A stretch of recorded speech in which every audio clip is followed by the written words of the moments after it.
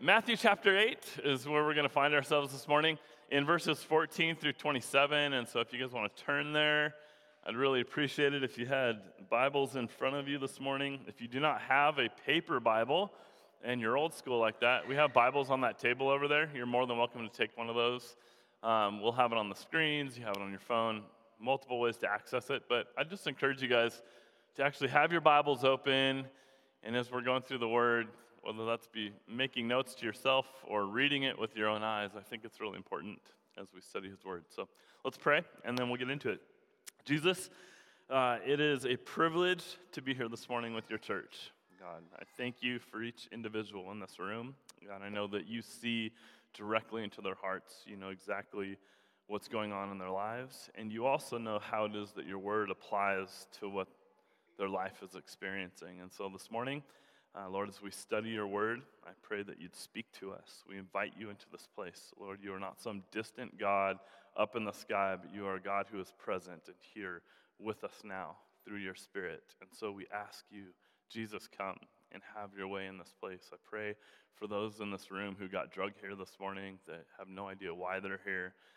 God, I pray that your word would speak to their hearts this morning and that they'd have some understanding as to why it is they're here this morning. And I pray for us this morning, God, that as we open up your word, your word promises that your word does not return void, that it goes out and it accomplishes the work that you intended for it to do. And so this morning, as we read it, we come with expectation, Lord, that your word would do something in us and would change us and transform us. And so have your way, Jesus. In your name we pray. Amen. Awesome. So this morning we'll be picking back up in our study in the book of Matthew. And we're going to be, last week we were in Matthew chapter 8, verses 1 through 13. This morning we'll cover 14 through 27. And so when you're there, if you can say word with me. Word? Okay, you're there. Matthew 8, verse 14 says this. And when Jesus entered Peter's house, he saw his mother-in-law lying sick with a fever. And he touched her hand, and the fever left her, and she rose and began to serve him. That evening, they brought to him many who were oppressed by demons, and he cast out the spirits with a word and healed all who were sick. This was to fulfill what was spoken by the prophet Isaiah. He took our illnesses and bore our diseases. Now, when Jesus saw a crowd around him, he gave orders to go over to the other side. And a scribe came up to him and said to him, "Teacher, I'll follow you wherever you go." And Jesus said to him, "Foxes have holes and birds of the air have nests, but the Son of Man has nowhere to lay his head." Another of the disciples said to him, "Lord, let me first go and bury my father." And Jesus said to him, "Follow me and leave the dead to bury their own dead." And when he got into the boat, his disciples followed him. And behold, there arose this great storm on the sea, so that the boat was being swamped by the waves, but he was asleep. And they went and woke him up, saying, "Save us, Lord, we're perishing." And he said to them, "Why are you so afraid, O you of little faith?" Then he rose and rebuked the winds and the sea, and there was a great calm. And the men marveled, saying, "What sort of man is this, that even the winds and sea obey him?" All right, there's your Bible reading for the week, you guys. Good job. The other day I was thinking about what it's been like to be a dad. The older my kids get, the more I contemplate this, because I'm literally just watching them grow up before my eyes. Specifically my oldest, watching him become this young man and soon to be adult. And I realize that there's some of you in this room that have been fathers much longer than I have, and so I really don't presume to know everything about fatherhood. But there's one thing that I actually do know. There's only one thing that I actually do know about fatherhood, is that nothing could have prepared me for this. Nothing could have prepared me to be a dad. I've come to realize that I could have gone to all the Christian conferences and tried to learn about fatherhood. I could have read all the Christian books on parenting, and I still would not have been prepared for what fatherhood has thrown at me. It wouldn't have prepared me for sleepless nights and dirty diapers and tantrums by toddlers and puberty and now teenagehood and all the things that we go through as fathers. And there's just no way for me to be prepared for it. There's nothing on earth that could prepare me for something like this. And honestly, most of life, if you think about it, is actually like this, right? We get married. Did all of you have it figured out when you got married? You didn't? What the heck? Why did you get married? We get married and we don't have it figured out. We don't know what we're getting ourselves into, but we commit to learning along the way. We develop friendships with others and we don't have it all figured out. We don't know what we're getting ourselves into, but we learn along the way. When it comes to our jobs, think about it. How many of you knew all about your job and exactly what it entailed and had it all figured out on day one of the job? There's just no way. You get into your vocations and you figure it out. You learn as you go. And this is really true of the Christian life. For those who follow Jesus, we've actually been compelled to follow after him. Something is compelling us to follow him. He's called us into relationship with him to be his followers, to be his disciples. And there's something about Jesus that draws us in. And so we follow him. And you follow Jesus because there's something about him, again, that compels you to go after him, to follow him, to be like him. But you soon learn as a follower of Jesus, if you're new to this, you're learning now. If you've been around for a while, you learned this years ago. But you learn that you don't know everything, right? Anybody in here that has it all figured out when it comes to following Jesus? You soon learn that you don't know everything. And in fact, you actually learn that you don't know anything. I mean, at 41, I'm going like, do I really even understand this? You know, I feel maybe not confused, but at 41, I'm like, dang, I don't really have an understanding of this like I would have hoped to at 41 years old. But I'm learning along the way, and each of life's circumstances, as I go through them in my life, continue to point me back to Jesus and teach me how to follow him in some new territory that I'd never entered into before in my life. And so you don't really know what you've got yourself into. And so you realize you have to literally sit at the feet of Jesus, figuratively, like sit with him. You have to listen to him. You have to listen to him tell you what it means to follow him. And that's what Jesus is doing in Matthew chapter 8. After this Sermon on the Mount, the greatest sermon that Jesus ever preached, Jesus has just spent all of this time expounding on kingdom life for his followers and what it looks like to bring the kingdom to bear on this earth, what it looks like for his kingdom to come here. And then the first teaching we get from Jesus after this sermon is what it means to be his followers in verses 18 through 22. And we have to learn along the way because being a Christian, being a follower of Jesus, doesn't come naturally to us. It wasn't something we were just naturally built to do. It's something we learn to do and we are compelled to do. We follow after him and we learn to be more like him. It's not something that just clicks for us. You don't just get it. But once we become a Christian, we've actually been compelled into this relationship with him. And so we have to learn from Jesus as we walk on this journey, this pilgrimage with him, and we're learning along the way. And so what is it that we learn? What do we learn? And this sort of begs the question, like, what are the marks of a follower of Jesus? And I won't get into all of them this morning, but what are the characteristics of somebody that has literally sat with Jesus and has been led by him? Like, after you've been compelled to be in relationship with him and you start moving, what is it that a Christian learns along the way as you follow him? What are the marks, the points at which you're learning along the way? And the first mark that we can see here in verses 18 through 20 is this, is that Jesus' followers relinquish all their earthly securities.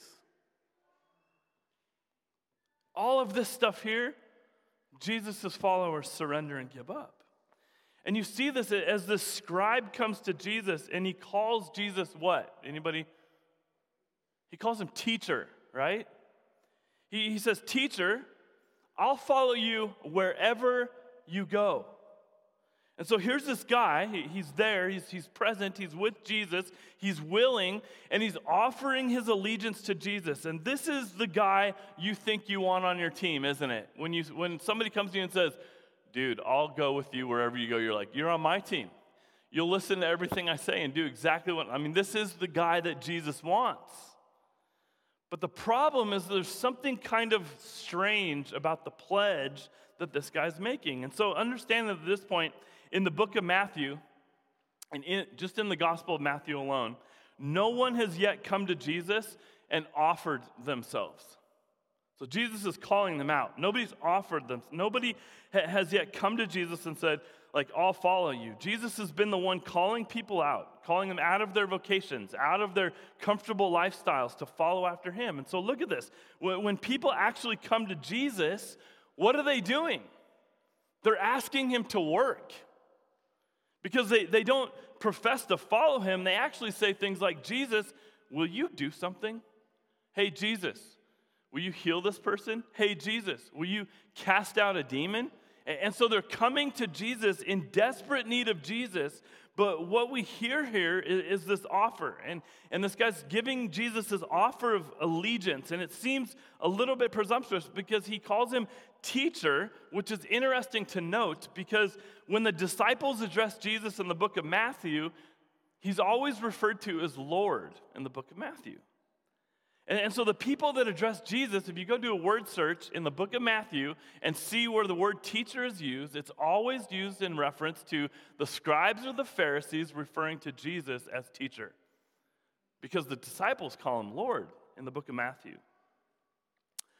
And so it's those who don't necessarily acknowledge Jesus as the Son of God, those who don't acknowledge him as the Messiah, these are the people that refer to him as teacher in the book of Matthew.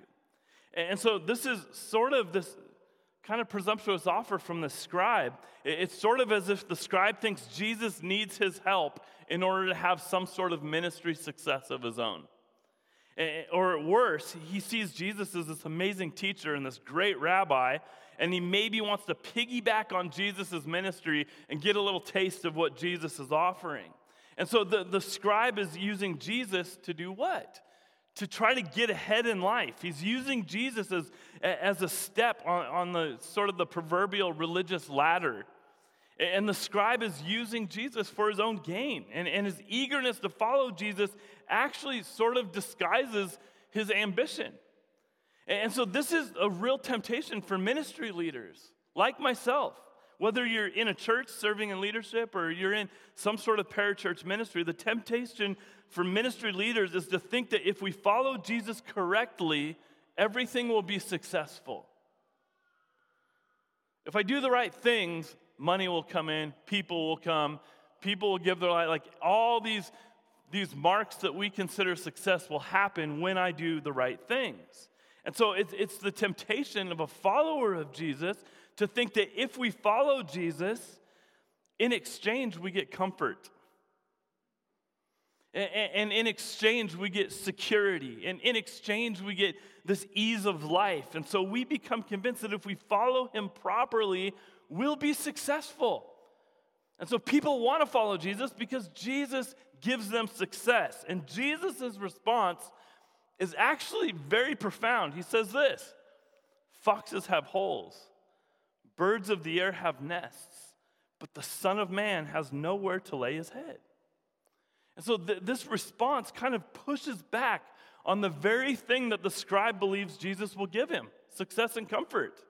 And here's what Jesus is teaching the scribe, and what I think Jesus is teaching you and I this morning, that to follow him means that we relinquish our earthly security and trust in God with all aspects of our life, with everything. And so my question for you this morning is this: are you following Jesus because you think he'll take you somewhere, that he's going to take you somewhere in this life and provide you with comfort and success and with security and tranquility? Are you following him out of ambition, or are you following him out of humility? Which is it? What motivates you? What compels you to follow Jesus this morning? Is it what you can get or do get from him? Or is it the humility in you that just wants to sit in his presence and follow him even when you hit the mountains and the valleys of your life? Look at verses 21 through 22. So the first mark of Jesus followers is that we relinquish these earthly securities. And the second is this: that we remain fiercely loyal.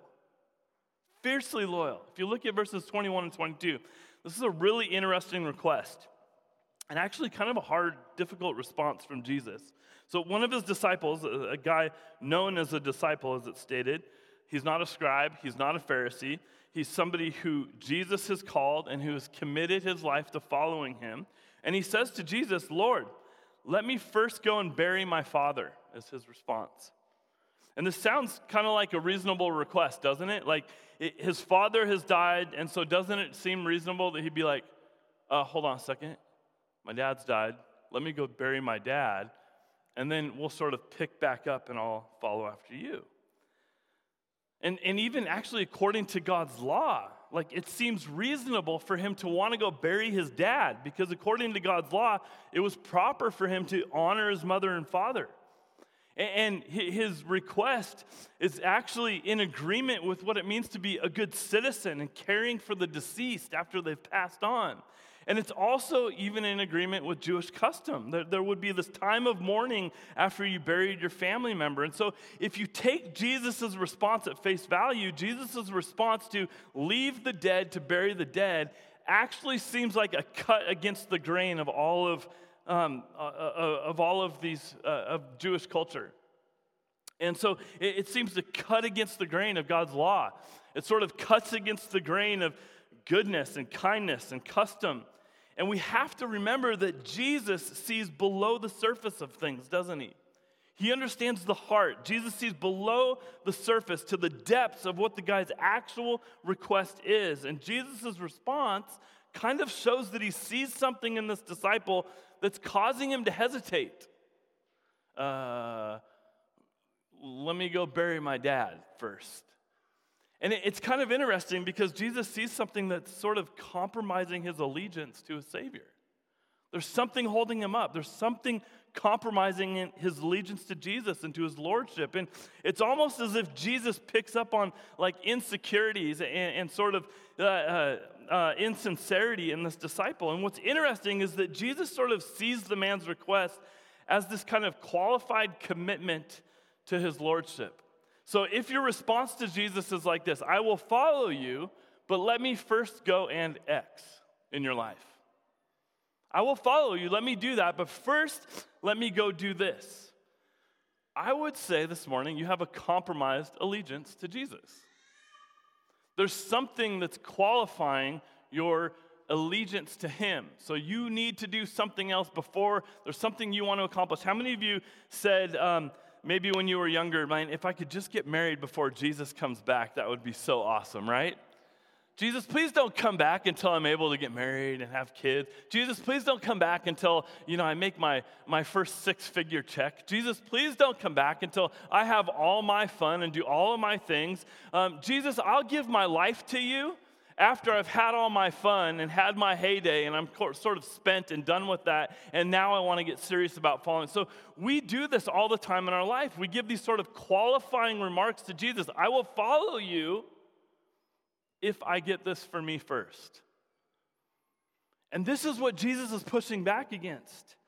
Like, you can't have Jesus one day and something or someone else the next. There's no room for compromised allegiance. Jesus calls us as followers to a fierce loyalty to him and him alone. His lordship, him as Savior, him as Messiah. I heard this story about Babe Ruth's last season as a professional baseball player. Any baseball fans in the house? Maybe some of you know this story. His last season as a baseball player anybody not know who Babe Ruth is? Maybe we should start there. Please leave. Babe Ruth's last season as a professional baseball player was 1935. And so Babe Ruth's career spanned like over 2 decades, 22 years, from 1914 to 1935. I mean, what an amazing career. One of the best baseball players to live, like of all time.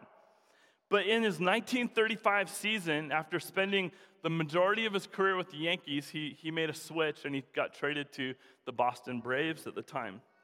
And at this point, Babe Ruth is obviously getting older. He's 40 years old. He wasn't playing like he was in his 20s and 30s. Like, for a professional athlete, like 40 is quite old. I'm not trying to offend you 40-plus-year-olds in this room. But you don't play like you used to. I don't know if you know that. Your back hurts a little bit more, and your knees ache, and your hips hurt. You can't run as fast, and you get winded easier. That just happens with old age. And Babe Ruth was a champ, 40 years old, he's still going. But at 40, he was obviously on his way out of baseball. Like he was struggling in his career. And in one particular game in 1935, they're playing against the Cincinnati Reds. And he has this terrible game, like this horrid game. In one inning, he basically had enough errors piled up to cost the Braves 5 runs, and they lose the game. And so as Babe is walking off the field, he hangs his head in shame, and he's walking off. I mean, you got to sort of feel it with him. It's sort of maybe like Tom Brady felt last weekend, right? You sort of can feel what he's feeling, like defeated. He's the champ, the best of all time, and he just had the worst game ever, and he just cost his team 5 runs and a loss. Like maybe I should have called it quits a year earlier type thing, right? But as he walks off the field and he's hanging his head, you can hear the stands like booing him. Like people are mocking him, they're ridiculing him, and they're literally mocking the best baseball player to walk the earth, to have ever played. And so the next thing you know, you see this little boy jumps over the fence and he runs out on the field with tears streaming down his face, and he runs over to Babe and he hugs his leg in the midst of people mocking the best baseball player of all time. This little boy just latches onto Babe's leg. And this little boy puts all these people to shame. This little boy remained faithful to his favorite baseball player even when life got bad and things got rough. Like fierce loyalty. This little boy, the message for us is that this little boy remained faithful. Even when life seems to contradict what we believe, what we hoped for, as Joey would say, God is still in control, right? And he calls for fierce loyalty. We have no room for compromised allegiances. We have no room and no time for mockery. We latch on to Jesus. And so I know this, it all sounds really exciting and powerful to give our lives to Jesus like this and to offer him this fierce loyalty. But it's also really overwhelming because if we're honest, we're kind of both the scribe and the Pharisee, aren't we, at times? We're both of these people. We offer Jesus our allegiance with a little bit of ambition and sort of a hint of hesitancy. I'm totally committed to you, Lord, and I'm gung-ho, but, and so we're a little hesitant, but we profess to be all in, and so we become the scribe and this disciple. And as I thought about this, I wondered, what would compel us to follow Jesus with the type of tenacity that Jesus is calling for? What would it take to compel you like that in your life? And there's 2 reasons that we can see in this passage that we should follow Jesus with tenacity and fierce loyalty. The first is this. As we talked about last week, that Jesus speaks with the authority of God. He's not a man. He's not some teacher. He's not some prophet. He's God. So if you look at verses 23 through 27, you see this super intense story with Jesus, and he's calming the storm with his word, it says, which is so awesome. And the majority of time, I think we look at the story and we tend to focus on what aspect of the story. If you grew up in the church, you studied this passage, like I've always heard this taught, that the point was that the disciples lacked faith. And so when we read this story, we tend to focus on these guys who don't get it. These guys who just haven't quite understood. And when Jesus calls to them, "Oh, you of little faith," that becomes the thing that we focus on in the story. But here's what I'm realizing. The more I read and reread this passage, like if we focus on that, we actually miss the point of the passage. Because the point of the passage is not challenging the disciples' faith. That's not the objective of this passage. It's definitely a minor point in this passage, but it's not the main point. The point of the passage is what? It's to actually emphasize the authority and the identity of Jesus. Who is this man? Who is he? And so read this with me, verse 23. And when he got into the boat, his disciples followed him, behold, there arose a great storm on the sea, so that the boat was being swamped by the waves, but he was asleep. And they went and woke him, saying, Save us, Lord, we're perishing. And he said to them, Why are you afraid, O you of little faith?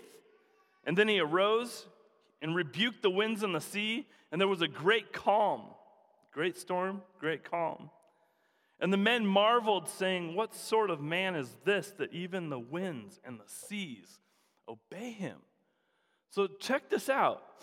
You have these disciples who've committed themselves to Jesus. They've been called out of their vocations into this new vocation of following him. But along the way, as they're crossing the Sea of Galilee, the storm rolls in. It's evening time. It seems to be this quick storm because obviously if you saw a storm coming, you wouldn't go get in the boat, right? So obviously it brewed pretty fast. And so it's a storm that rolls in quick. And it's not just a storm. Matthew refers to it as a great storm. So remember that some of these disciples were fishermen, weren't they? Some of them knew what it was to be out on the open sea. They were skilled in fishing and in boating. They knew the Sea of Galilee like the back of their hand. And the sea was known for these violent, sudden storms that would arise. It's interesting because even though the Sea of Galilee, it's not a sea, it's actually a lake. And it sits within this bowl of large hills and mountains. It sort of sits really low in the midst of all these mountains in this sort of valley. And with the Sea of Galilee, the surface of the water at the Sea of Galilee is almost 700 feet below sea level. Really odd setup here. And so you get hot air that sits on top of the surface of the water, and then it mixes with the cool air that comes off the mountains, and it creates this really turbulent, like dangerous storms that can arise on the sea. And the storm was particularly dangerous, like so intense that these men who were trained as boaters and as fishermen call for help from a guy who was what? Trained as a carpenter. Like the fishermen are going like, save us, grab your hammer, do something to take care of this. And Jesus would have been more helpful to them if there were holes in the boat, right? In their minds. But it's a storm, and these disciples are saying, Lord, save us. Like we're dying, we're perishing. And so I want you to put yourself in this scene. If you're like me, you got to immerse yourself in this. This lake is 8 miles wide. So let's say they're 4 miles out in the middle of this lake. It's getting dark. They know they can't make it to shore. And historically, Jews had a great fear of deep water. Most Jews couldn't swim. And the sea in Jewish culture always represented chaos and hell. So they were deeply afraid of deep water. So even when they fished, they would often fish like 100 yards off of the shore.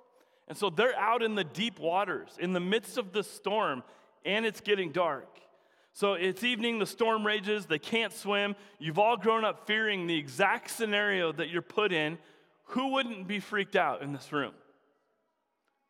But I often think we read this story and we sort of go, oh man, stupid disciples. You guys are so dumb. It's a lake. It wasn't that bad. I've been out on Lake Coeur d'Alene in the middle of a storm, like some white caps. You guys are all a bunch of wusses. But I want you to put yourself in their shoes. They're literally saying as fast as they can, Lord, save us, we're going to die. And they're able to call on Jesus for help. Why? Why could these guys call on Jesus to help them? What did they know of Jesus at this point? They didn't call on him because he was a carpenter. They called on him because Jesus had already proven himself up to this point. They watched him work miracles. He had spoken a word and people were healed. And so what does Jesus do? He speaks a word to the wind and to the sea as if the wind and the sea were like living creatures themselves, and they obey Jesus. And so Jesus replaces this great storm that Matthew refers to with this great storm with what kind of calm? Read that passage. Not just calm, a great calm. He replaces the great storm with a great calm. And I don't know about you, but when I read this, it makes me think back to Genesis chapter 1, that when God made the heavens and the earth, that the earth was without form and it was void and there was darkness covering the face of the deep. And God speaks and he says, let there be light, and there was light. And it's incredible that when God speaks, creation can't do anything else but listen to him. In fact, it has to listen because it has to obey his voice because he is the one that created it. And so what happens? Jesus speaks a word and creation listens. Creation obeys because he speaks from the authority of God. And if he speaks with that kind of authority, you have nothing to worry about. So when relinquishing our earthly security, you have nothing to worry about. Who's ultimately in charge here?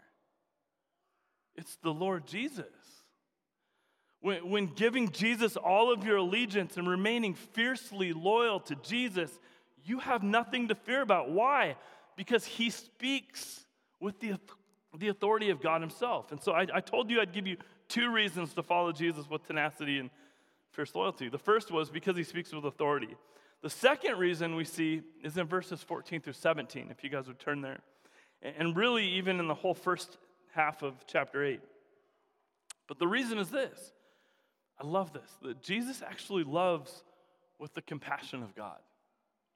He speaks with the authority of God, and he loves with the compassion of God. And so he not only speaks with God's authority, but he also loves with God's compassion. So in verses 14 through 17, Peter's mother-in-law is laying there sick with a fever. And we sort of tend to gloss over the fact that she had a fever as if fevers just really weren't a big deal. In the first century, fevers were a massive deal. I mean, I know fevers are a fairly big deal now, but not nearly like they were then. They didn't have modern medicine to deal with them to help curb the symptoms of the fevers. They didn't have modern medicine to help them curb the common cold symptoms or even the common cold, let alone flu or malaria. Like the flu was a fever was a big deal. And so some people would survive fevers. Some people would die from fevers. Maybe after like 4 or 5 days of having a fever, they could die. And what we see here is not that Jesus cleans his hands with hand sanitizer, stays on the other side of the room, but what you see here is that Jesus touches her. Like, you got to see this. Did he have to touch her to heal her? Did he? Are you guys with me? Did he have to touch her to heal her? No. He chooses to touch her.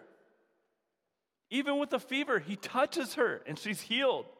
And not only does he heal her, but people start bringing their friends from all over, and Jesus heals them. And it says that in the evening, they brought to him many who were oppressed by demons, and he cast out spirits with a word, and he healed all who were sick. And not only that, but just before this, he heals this leper like we had talked about last week. So not only does he speak the word, but he actually touches this leper, and then right after that, he heals this centurion's servant like we talked about last week. But he does it just by saying the word. So what we see here is that these are displays of Jesus' authority. And that Jesus has power over creation. He has power over sickness. He has power over illness and disease. He even has power over demons in the spirit realm because he speaks with the authority of God. And it's not only that, but we get this glimpse into the compassion, the heart of God as well. That he's in the business of taking our illnesses. That Jesus was in the business of bearing our diseases. That the gospel overlay here is that Jesus came to seek and save the lost and to heal the brokenhearted and to bind up their wounds. That he came to heal the brokenness of humanity because he has the compassion of God. Like, he actually cares. He doesn't just have authority. He isn't just God, but he actually cares. He's actually with you. And so, church, not only does Jesus have power to care for you, he also has the love and the compassion to care for you as well. Is that not awesome? He has affection for you. He actually desires to bind up your wounds, to ultimately take those wounds upon himself so that you be freed from them. He took our illnesses and bore our diseases, as it says in the book of Isaiah. And on occasion, I like to think about discipleship and following Jesus. And I go and I'm always like looking for ways to study and read about other people that were passionate about discipleship and following Jesus in prior generations. And there's this Anybody in here read Mere Christianity? There's this passage, there's this section of Mere Christianity where C.S. Lewis says this. He says, imagine yourself as a living house. God comes in to rebuild that house. At first, perhaps, you can understand what he's doing. He's getting the drains right and stopping the leaks in the roof and so on. You knew that those jobs needed doing, and so you were not surprised. But presently, he starts knocking the house about in a way that hurts abominably and does not seem to make any sense. What on earth is he up to? The explanation is that he's building quite a different house from the one you thought of. Throwing out a new wing here, putting on an extra floor there, running up towers, making courtyards. You thought you were being made into a decent little cottage, but he's building a palace. And he intends to come and live in it himself. Isn't that awesome? And you see, the Christian life is very similar. I'm going to ask the worship team to come up here. But the Christian life is similar. God calls us into relationship with him, and he compels us to follow him. And at first you think you know what you've gotten yourself into. Like, I think I've figured it out, and I'm ready to jump all in. You think you know who Jesus is, and then along the way, you discover something completely different. You discover that God has called you to let go of your security, to let go of your ambition, to trust him with everything you have, and to remain fiercely loyal to him and him alone.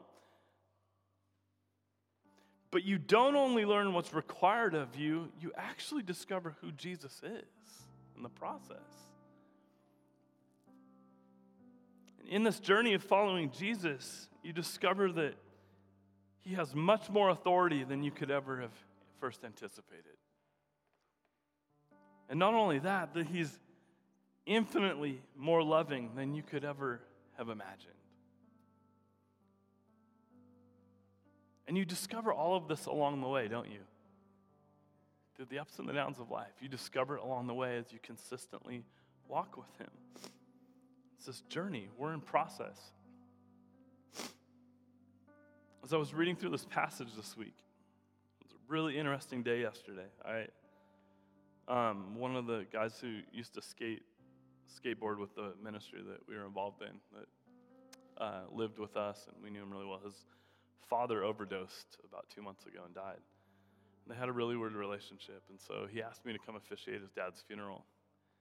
And so I'm literally in Spokane at 2 o'clock officiating a funeral for this man, and then driving out to Jacob Maxwell's wedding at 4:30 to witness a wedding.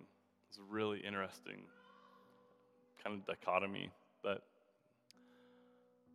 as I was reading through this passage, and I was even studying to do this funeral, something hit me in this chapter that's never hit me before, and maybe it's hit you. But it became really apparent to me, particularly with the portion of the story where Jesus calms the storm, that we'll often read the story and we'll end it there. And this is what we'll pray. We'll end the story there. We'll pray, Jesus, would you please give us more faith? And Jesus, would you calm the storms in my life? Amen. But I want to mess with your theology a little bit this morning. Who here believes that Jesus had the authority to calm the wind and the sea? If you don't, that's okay. The majority of you pretty much think you, Ka. I'm glad you think that. You have to think that. Let me ask you this question. So if he calms the wind and the sea, who was it that told the sea to rage in the first place?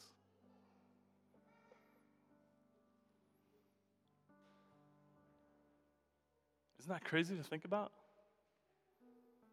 The wind and the sea obeyed him, meaning he actually told it to rage while they were in it, meaning there was kind of the setup for the Lord of this teachable moment with his disciples. And Jesus sort of ordained these teachable, life-changing moments for his disciples. And many of you actually find yourself in one of those teachable, life-changing moments right now. Like if you trust Jesus, then you actually trust, as C.S. Lewis wrote in the line, The Witch in the Wardrobe, about Aslan. Aslan is a lion, the great lion. Oh, said Susan, I thought he was a man. Is he quite safe? I shall feel rather nervous about meeting a lion. Safe? Said Mr. Beaver. Who said anything about safe? Of course he isn't safe, but he's good. He's the king, I tell you. And if you trust him, then you trust that he's both able to enact the storm and he's able to calm the storm. That the great storm he caused to arise and the great storm he caused to diminish. And the amazing part of the story is that knowing he was causing the great storm to rise, Jesus in the flesh chooses to be in the boat in the midst of the storm. Is that not crazy? Knowing that his life was equally in danger, as much danger as his disciples, he chooses to be in the storm with them. And my encouragement to you this morning is that Jesus can enact the storm. Jesus can calm the storm. And Jesus is able to teach us through the storm. So my prayer is that you'll hold on to your Savior and you'll follow him. That you'll trust his authority. That you'll give him fierce loyalty with your life because he's worth it. And if you trust him, you trust him. Not just when things look like they're going to go your way, but you trust him when things don't. Would you guys stand with me?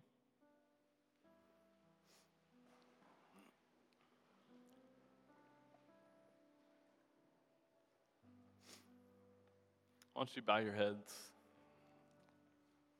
I want to give a chance for some of you to respond this morning. There's some of you in this room that literally find yourself in the midst of this storm right now. And you're spinning your wheels. Why? What about blah, blah, blah, like going down the list of all these things. And what you failed to remember is he's with you in it. He's here. He's literally in our midst. We spend so much of our life freaking out about the uncertainty of what could happen, not recognizing that he's with us in it. And wherever you're at this morning, whatever it is you're going through in life, may you be reminded this morning that you are not solo. He did not send you out on a solo mission to try to make the best of it that you can and to just do your best and make it through and truck through it and all will be good. He's with you in it, which means that as you're sitting at his feet in the midst of it, you have an opportunity to learn from him, to be shaped by him, to be taught by the greatest teacher to ever live on this planet, Jesus Christ himself, the Son of God, our Messiah, our one true Savior. So if you find yourself in the midst of it this morning, have peace, church, that he can enact it, he can stop it, and he can be with you in it. If you're here this morning, and you find yourself at a place in life where this resonates with your heart, you're just like, yep, I need the faith to trust him.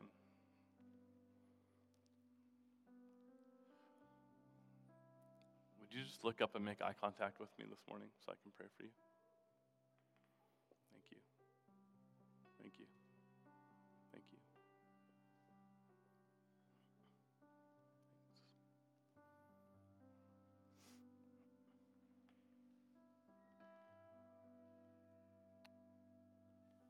Would you guys pray with me? Jesus, we thank you. We thank you this morning. We thank you for being the authoritative one who can speak to creation and it has to obey you.